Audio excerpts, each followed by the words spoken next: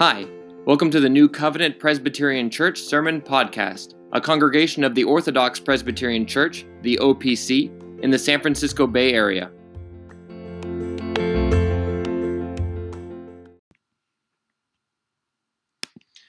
Hi everyone, welcome back to another episode of What Does the Bible Say About? Today we're going to be looking at the question, what does the Bible say about women holding public office in the civil government? Or to restate the question a bit, in what way do the biblical principles of male headship apply to women holding office in the civil government? That's the main question. Do the principles of male headship apply to the civil government? Now, before we answer that question, I want to address male headship in a bit more broad context, because it's really the whole thing, all of male headship, the biblical principle in general, that is under attack today. So we need to address it first in the family, then in the church, and I think that will help us to understand its application to the civil government. So first, without question, the New Testament teaches, and we find this actually all throughout the Bible, Old and New Testaments, the Bible clearly teaches that within the home, the man is the head of the household. This is taught very clearly in the passages of the epistles, particularly where Paul addresses the different relationships between a man and his wife. So, for instance, in Ephesians chapter 5, a woman is supposed to submit to her husband as to the Lord, and the husband is to love his wife as Christ loves the church. And so in terms of the relationship between the two, the woman's role in terms of her relation to her husband is like the church, and there is submission required because she's not the head.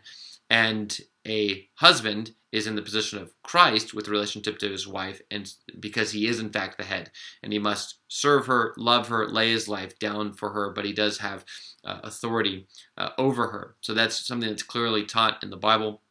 Now, this then does carry over into the church as well. So for instance, we have in 1 Timothy chapter 2, also 1 Corinthians 11, Paul talking about the principles of male headship, and then applies it, the idea of a man being ahead of the woman, he applies it directly to the church. And so particularly in 1 Timothy chapter 2, towards the end there, he'll say that he does not permit a woman to have authority over a man. And then he grounds that in creation, which we'll come back to. And then he goes on to, in chapter 3, then to discuss the qualifications of elders and deacons, the implication being that these are the roles and offices that have authority within the church. And then in the context with 1 Timothy chapter 2, we would say then that women cannot hold those offices because Paul has said he does not permit a woman to have authority within the church, authority over a man within the church.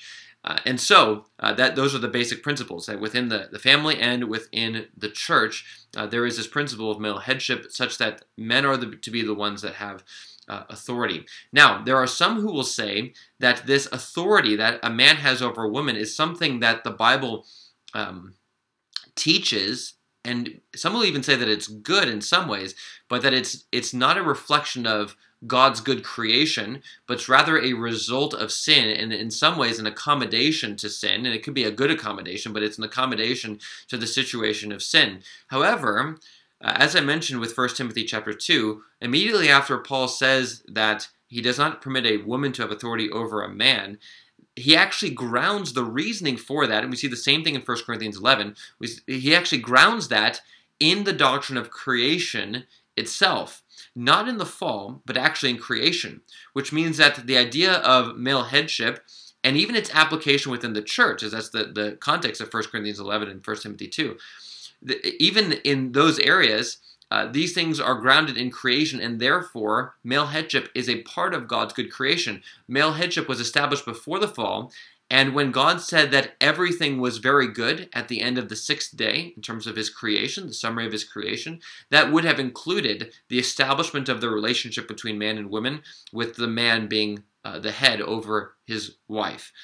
So male headship is in fact something that is rooted in creation and is in fact good, and to dismiss male headship then would be sinful and a perversion of the way in which God has created things. It's a sinful rebellion, but it's also going to lead to great problems, as we're seeing today. problems not just for men, but even more particularly for women. It's not actually good for them to deny these principles. So, given these things, then what would we say then about its application to the civil government? Well, I think these principles would say that there should be a strong presumption in favor of these things being applied to the civil government. There are certain similarities between the church and the civil government. Both are made up of the basic unit of the family, wherein male headship is recognized, and the recognition of the male headship in the basic unit, the family, then gets applied to the greater society as a whole, such that then there are, just as there are male leaders within the home, so there's going to be male leaders within the church, and we would assume then that would apply as well to the civil government, which is made up in the same way, the family being the basic unit, and then it growing to a larger society where there needs to be some kind of leadership that governs the whole.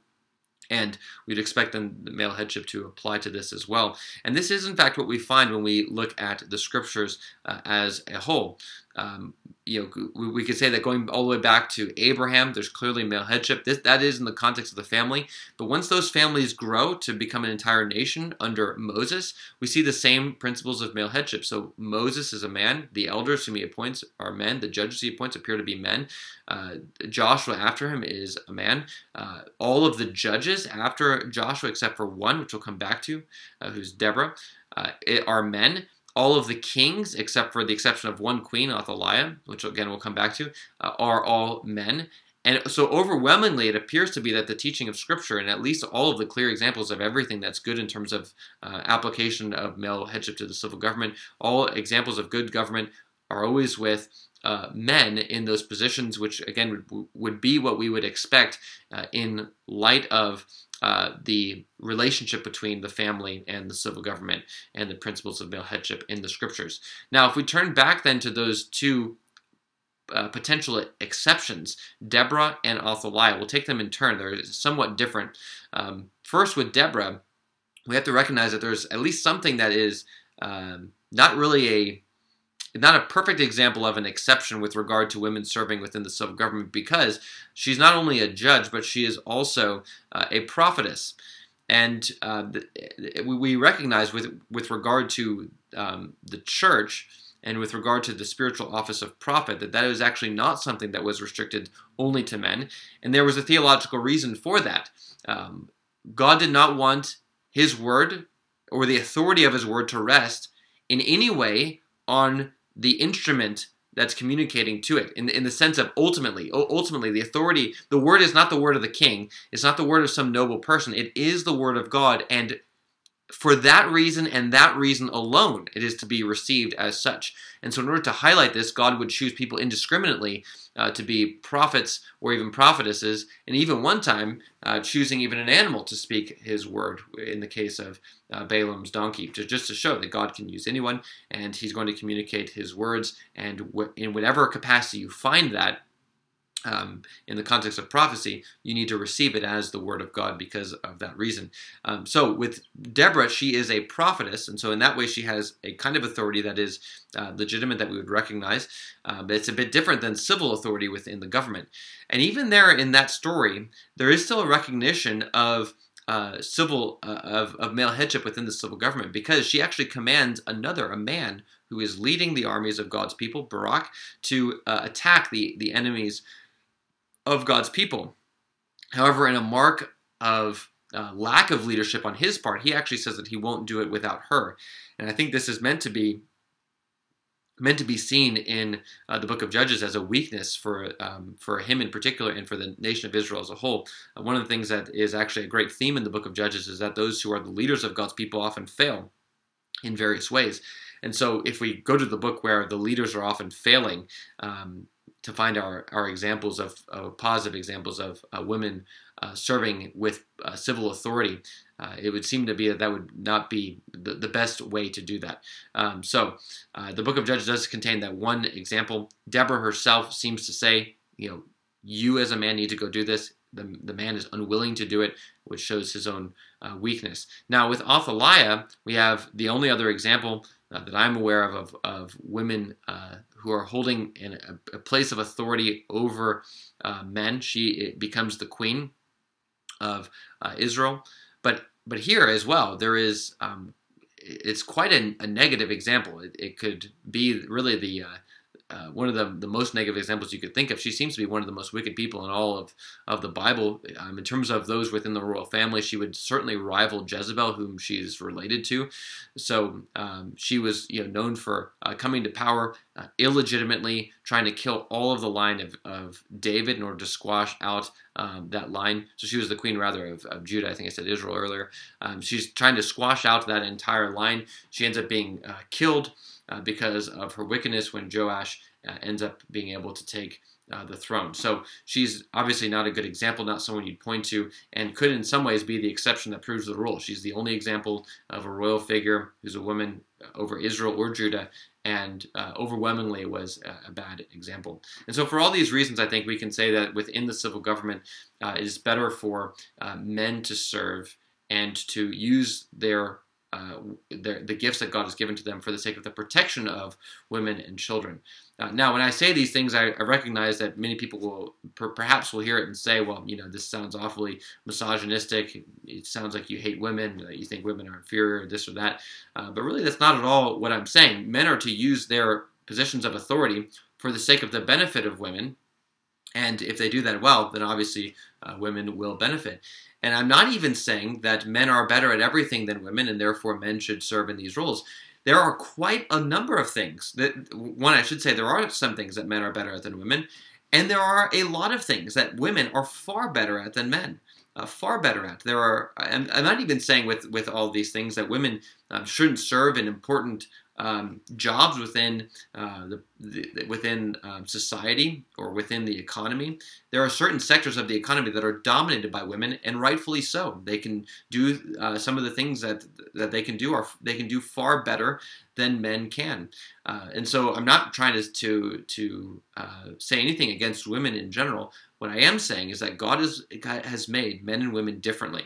He's made men and women differently, and when we recognize those differences and allow men to carry out the roles that God has given to them well, according to the gifts that God has given to them well, in the areas that God has given them to do those things, and if we let women do the same in the areas that God has gifted them, the whole society will function better. When we try to confuse these two things, it's actually both groups that suffer. Now, the reason for this question is because it came up in the context of the question of whether or not Christians should support the confirmation of Justice Amy Coney Barrett, and or even more generally, in what ways could someone who is in Justice Amy Coney Barrett's position still apply the principles of male headship? Now, and this is where the response gets to be a bit nuanced. I don't think that it's ultimately possible for Justice Amy Coney Barrett to apply the principles of male headship in a way that would be biblically consistent and serving on the Supreme Court. However, the question of whether or not a Christian should support her I think, needs to be far more nuanced.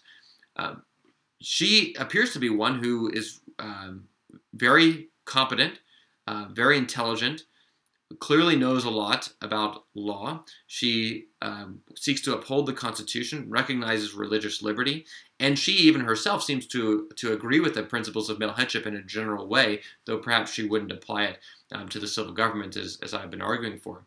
Now, if someone like that is put on the Supreme Court, there are ways in which we can say, like, well, there are things that are inconsistent with the Scriptures. Sure.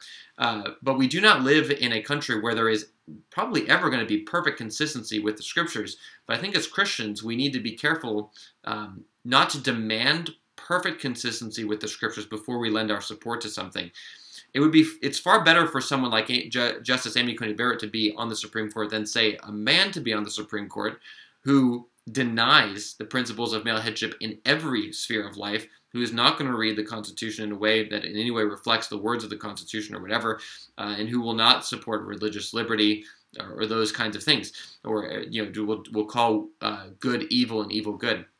It's far better for us to have a woman who will do those things well and who will recognize even male headship in some ways than otherwise. So I think the principle I think that Christians should take and apply to this particular situation is we rejoice whenever there is a movement towards greater biblical consistency, and if there are ways in which we're moving towards greater biblical consistency where there are still maybe some areas that need some work, we can recognize that and maybe pray that things would get better and better. But I think we need to recognize that it's ultimately good for things to move in a positive direction and not to demand perfection immediately. So anyway, hopefully this has been helpful to you. It's quite a difficult topic to address, but we do pray that God would bless those who are in power and that they would rule righteously.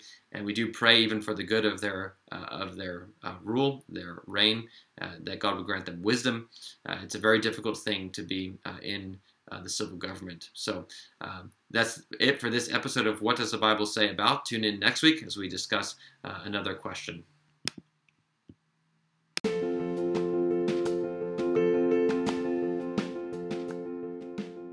Thanks for listening. If you found this episode helpful, please give us a review on iTunes or wherever you're listening to this podcast, as it will help out our podcast channel and make the teachings of the Word of God more widely available.